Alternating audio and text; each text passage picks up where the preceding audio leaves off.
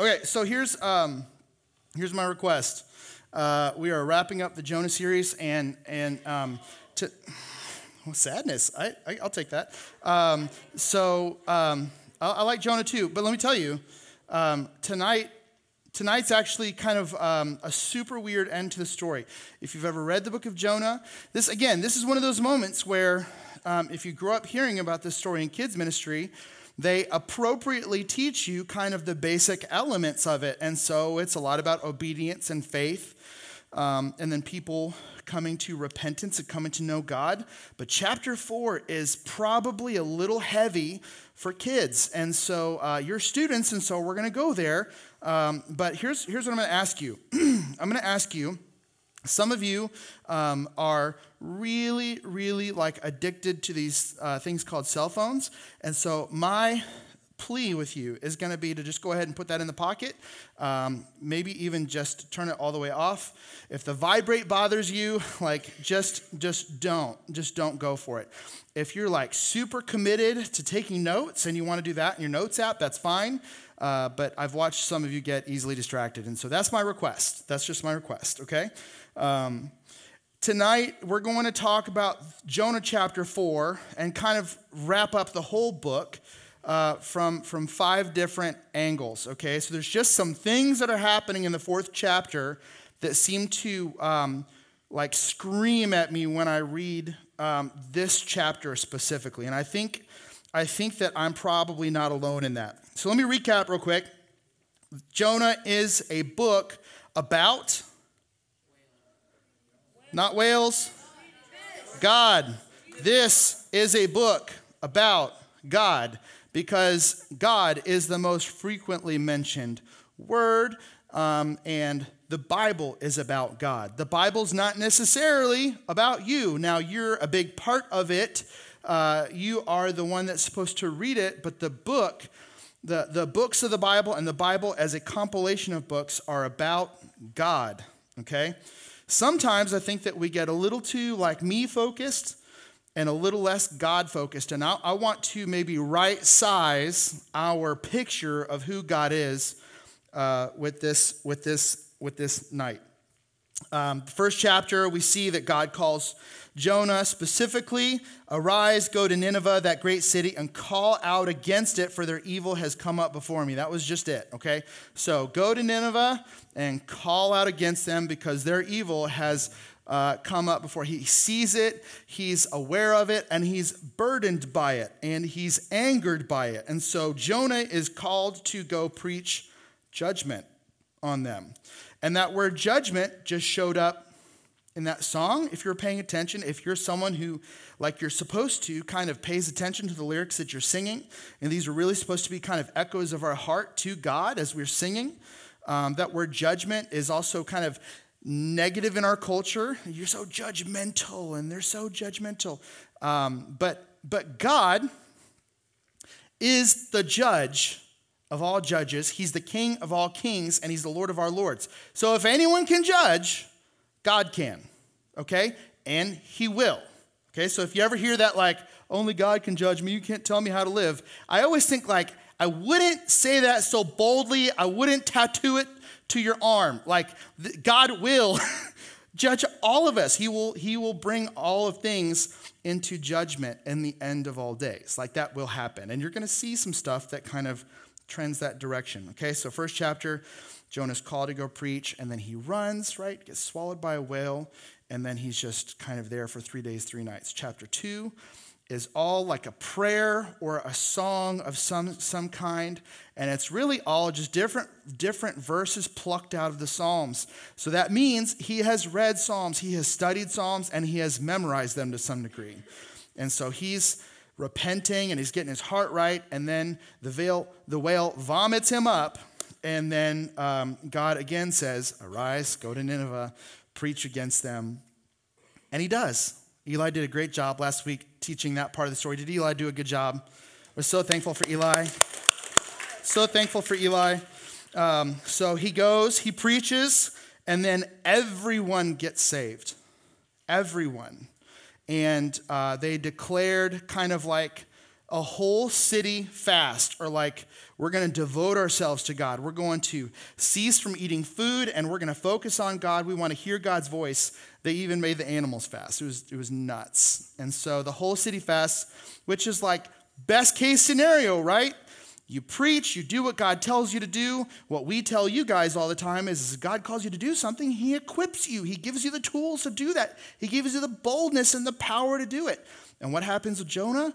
He went and did it. He had the tools, and it worked. It was an A+. It was 100%, except it wasn't. Why? Because verse 1 of chapter 4, be on the screen. We're just going to put like the verses on the screen tonight, and then we're going to talk about the whole thing.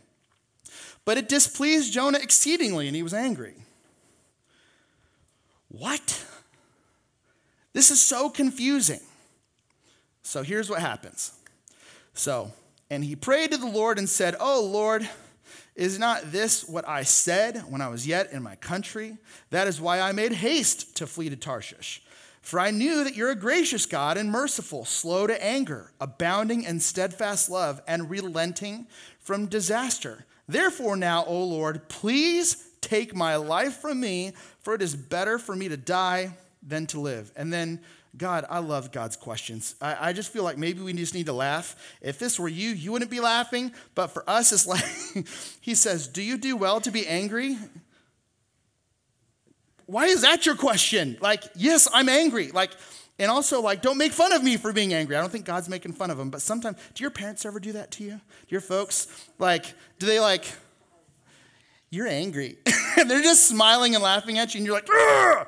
So I imagine that's kind of where Jonah's at right now. Jonah went out of the city and sat to the east of the city and made a booth for himself there. He sat under it in the shade till he should see what would become of the city. Pause. So he could wait and see what would become of the city. What do you think he was waiting for? Yeah. I don't know. The whole thing to spontaneously explode. It's just my guess. Like some sort of God-sized kill everybody. I think that's what he wanted. So he waited to see what would become of the city. Now the Lord God appointed a plant. Pay attention to that word. We'll come back to that. Appointed a plant and made it come up over Jonah that it might be shade over his head to save him from his discomfort. So Jonah was exceedingly glad because of the plant. There's that word exceedingly. We'll come back to that again as well. But then when dawn came up the next day, God appointed a worm that attacked the plant so that it withered. God's kind of trolling Jonah right now. When the sun rose, God appointed a scorching east wind, and the sun beat down on the head of Jonah so that he was faint. And he asked God that he might die and said, "It is better for me to die than to live." So God says to Jonah, "Do you do well to be angry for the plant?" And Jonah says, emo moment of all emo moments, "Yes, I do well to be angry enough to die." Okay? He swoops his hair over and he gets his black leather jacket and he says, "Yeah, I'm angry." So, sorry, this is a little much. And the Lord said, "You pity the plant." This is serious. "You pity the plant for which you did not labor, nor did you make it grow, which came into being in a night and perished in a night. And should not I pity Nineveh, that great city, in which there are more than 120,000 persons who do not know their right hand from their left, and also much cattle." Period. End of story. What? This is like my first question when I get to heaven. So God, can we talk about like the end of Jonah? Is there a sequel? Is there what in the world is that all about? And so if you're paying attention to that story, maybe the same thing is kind of screamed at you, like pay attention to these words because there was a lot of repetition. Did you pick up on the repetition? And some of the repetition isn't just in chapter 4, but you've seen it in chapter 1 and chapter 3. And so we're going to look at this from the 5 angles. These are just, I just kind of want to talk about the 5 things that I noticed in this passage. Okay? First of all, the word exceedingly shows up a lot. And I see big emotional swings back and forth. Now, I'm talking to a group of teenagers right now, and so I feel like y'all might be familiar with big emotional swings. Now, I know, P.S., us adults know a little bit about it too. We know what it's like to maybe have something happen in our lives that kind of jars us and throws us off center. And also, we were teenagers and we know what it was like. We also know what it was like to maybe be put in some situations or put ourselves in some situations that we would regret because of those big emotional swings. I want you to, these verses, nothing else is going to be on the screen tonight, so just kind of zone in with me. We see the word exceedingly angry in verse 1 and exceedingly glad in verse 6. And I just have to think, and I know it's difficult to be a teenager, and maybe more in your generation than it was for mine, okay? But here's what I want to tell you, and this kind of rolls us right into the second thing that I noticed. Okay, so big emotional swings on the number one. Number two is irrational decisions. So he says on multiple occasions in this book, kill me. Now, I want to be incredibly serious for just a moment, okay? So I don't want you to think I'm making light of this situation, this temptation. I don't know how serious he was. I don't know if he was using hyperbole to try to say, kill me now, take my life now. It is better for me to die than to live. But we're seeing a guy walk through some difficult circumstances. Let's go all the way back through it for just a moment, okay? First, the book opens. God calls him to do something fairly suicidal. Okay? Go to this nation that is brutal, that when they murder in brutal methods. Go to them and preach against them. So he runs.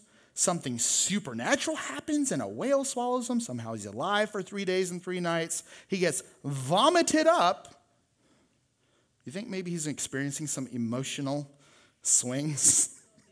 Like, have you ever found yourself, you're like, God, are you even here? Are you paying attention? Have you ever been inside the stomach of a whale and said that? I imagine on some level, one of those moments, he had a weak moment. Chill. Thank you. Again, I want to be serious. I understand how scary life can be. I understand that sometimes we make rash decisions because maybe it seems like the world is against us and is opposing us. And I will say, the Bible would share that there is an enemy against us, and he is shooting fiery darts at us. Not literal, but in a sense of like spiritual warfare. And in 1st or 2nd Peter, not 3rd Peter, in 1st or 2nd Peter, it does say, you shouldn't be surprised when you're experiencing them. Now, those of us in the room that want to get big and bold and say, well, I don't believe God exists. I don't believe Satan exists. Then you're probably going to be shocked to see that those fiery arrows, whether you believe in him or not, are going to hit you too. And those big emotional swings are going to happen. And I pray, I want you to zone in with me real quick. I pray that if you ever have that difficult moment where you're like pondering, like, is it even worth it? Understand that we are here to help you. Understand that God loves you, that God has a purpose for your life. And look at Jonah's story. Over the course of like 2 pages, he has some different events, and then he responds with big verbal threats. And that can happen with you. It's happened with me. The exceedingly angry, the exceedingly glad, like having the high highs and the low lows, will do something to you. And so there's this thing that I try to abide by. It's called HALT. I don't make decisions when I am hungry, angry, lonely, or tired. Hungry, angry. You ever go to the grocery store and you're hungry? You bought how many packs of Oreos, Mark? Hungry, angry, lonely, or tired. HALT. And that is meant to be maybe just a practical way for you to think like, hey, I'm experiencing some emotional swings. I'm experiencing some things that are bringing some discomfort to me. Maybe it's not like decision-making time. And our student ministry, I wish I could implant this all into your minds, is here to walk with you through those difficult times. Our volunteers are here to walk you through those difficult times. We have a counseling department that is here to walk you through those difficult times. We're here. We're here. And we want you to know when you walk through those big emotional swings, first of all, when you're alone and you're like trying to decide to make a decision or not, pause and bring some wise counselors into your life. I have wise counselors in my life. People that I go to when I'm like having my emotional swings. Okay? There's wisdom in many counselors. Jonah was alone. He was isolated. Okay? Just going to leave that where it is. Third thing. Okay, so first, big emotional swings, irrational decisions. I want to talk about God for these next 2 points. The third one is God is obviously in charge. The sheer amount of the times the word appointed shows up in this chapter, not to mention chapter 1. God appointed a storm, right? Or hurled a storm. He appointed a fish. He appointed the wind, the plant, the worm. Are you catching on to what the Bible's trying to tell us? God is not disinterested in what's happening in your life. Now, some of that stuff is like, well, it sounds like he's interested in hurling a storm and whales and worms and storms and stuff like that. Hear me. We said this in chapter 1. I'll say it tonight. God may use things to get your attention. And sometimes rescue looks like suffering. But is God killing Jonah? He's trying to get his attention.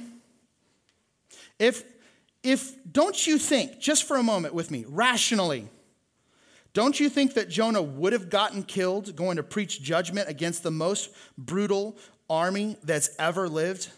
Right? Don't you think that would have naturally? So why do you think Jonah escaped alive and even had great success with the whole city repenting? Do you think maybe God was involved in that? I'm just saying. God is in charge. And he's not always appointing things, but sometimes he is. And we won't know. Listen, I'm not here to tell you this is when he appointed something other than when we see it in Scripture. In 2022, I don't know. Did he appoint you to get in a wreck? Did he appoint you to fail your class? No, you should study. And, if you walk off a cliff, God didn't appoint you to die. You're stupid, right? Like sometimes things happen because we choose things. You're supposed to laugh. I'm sorry. Maybe you're like, oh, yeah, I should.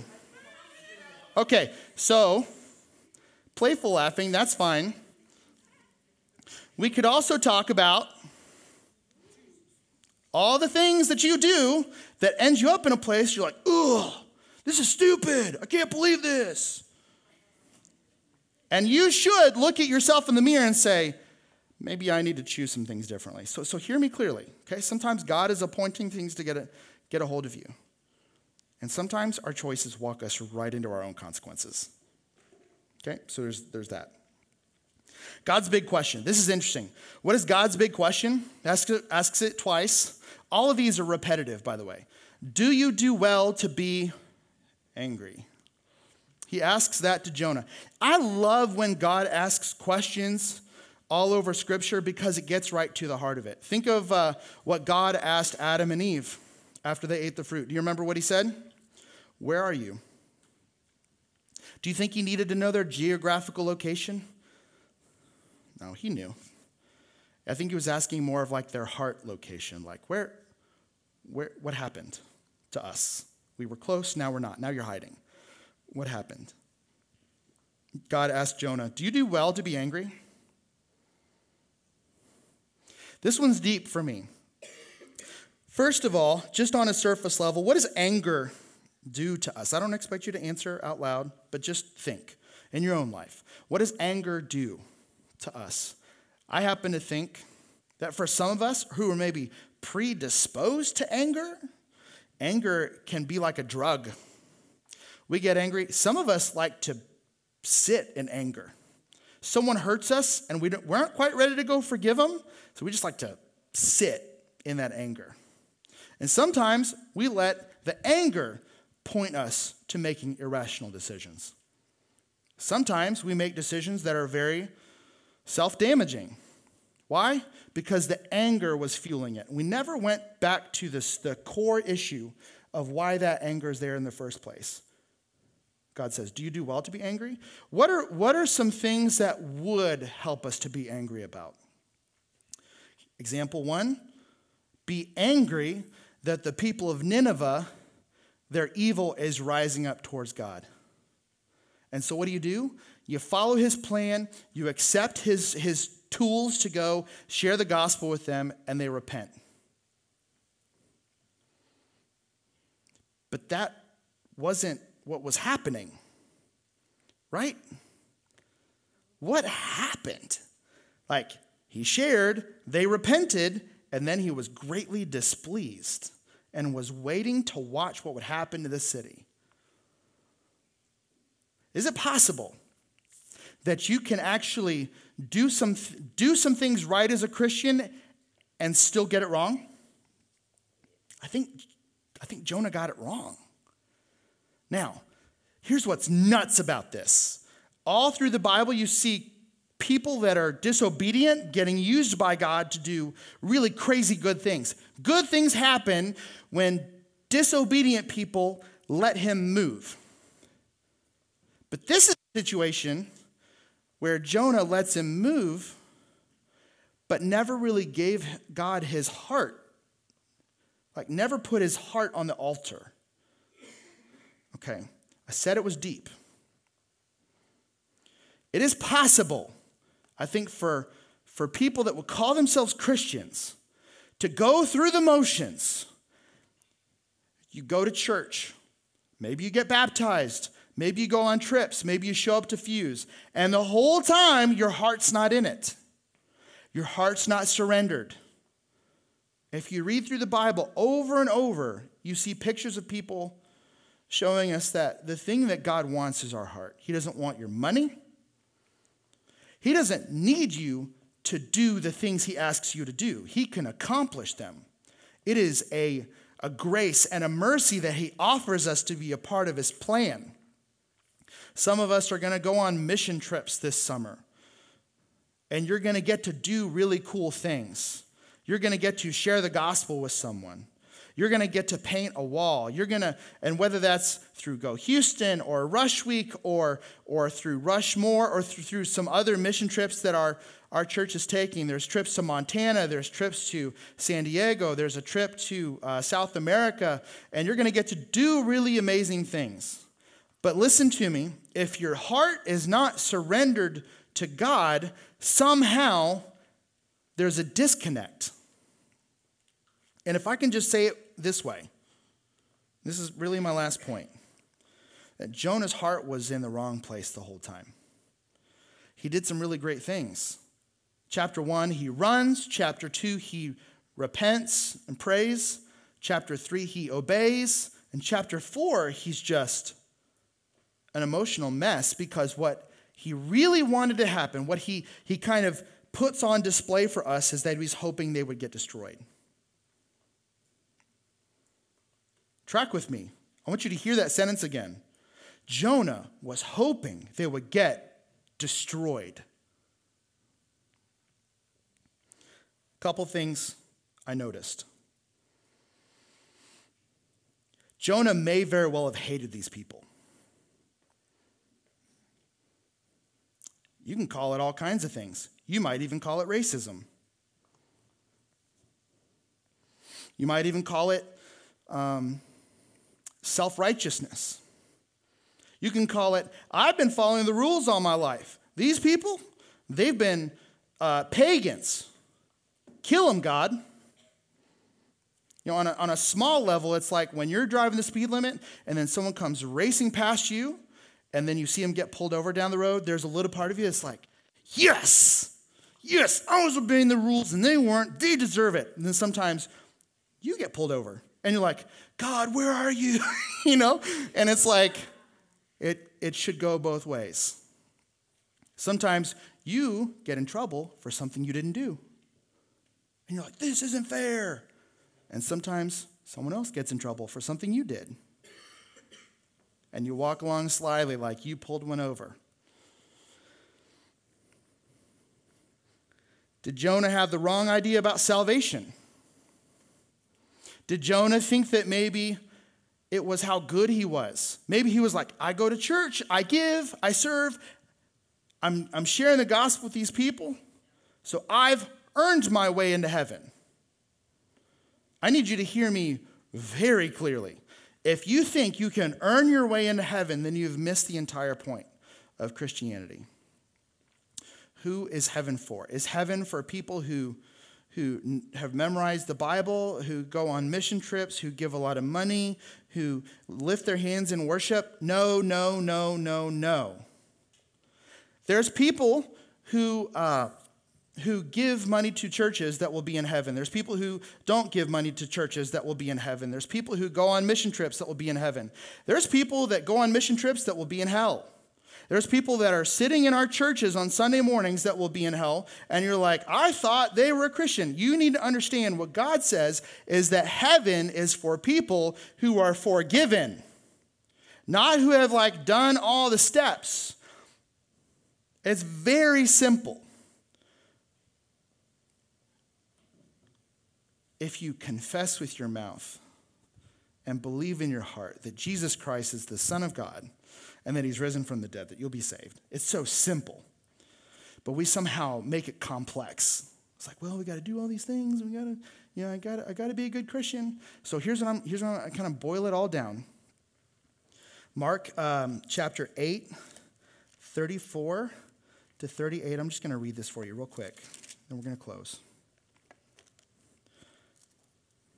This is Jesus talking. Calling the crowd to him with his disciples, he said to them, if anyone would come after me, let him deny himself and take up his cross and follow me.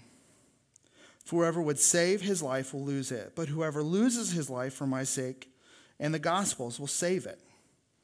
For what does it profit a man to gain the whole world and to forfeit his soul? Or what can a man give in return for a soul? Now, Jesus is going to get very serious with these next two verses. Or next one verse. For whoever is ashamed of me and of my words in this adulterous and sinful generation, of him will the Son of Man also be ashamed when he comes in the glory of his Father with the holy angels. I'm going to read that again because I really want you to hear it. Listen to every word with purpose. For whoever is ashamed of me and of my words in this adulterous and sinful generation, of him will the Son of Man be ashamed when he comes in the glory of his Father with the holy angels?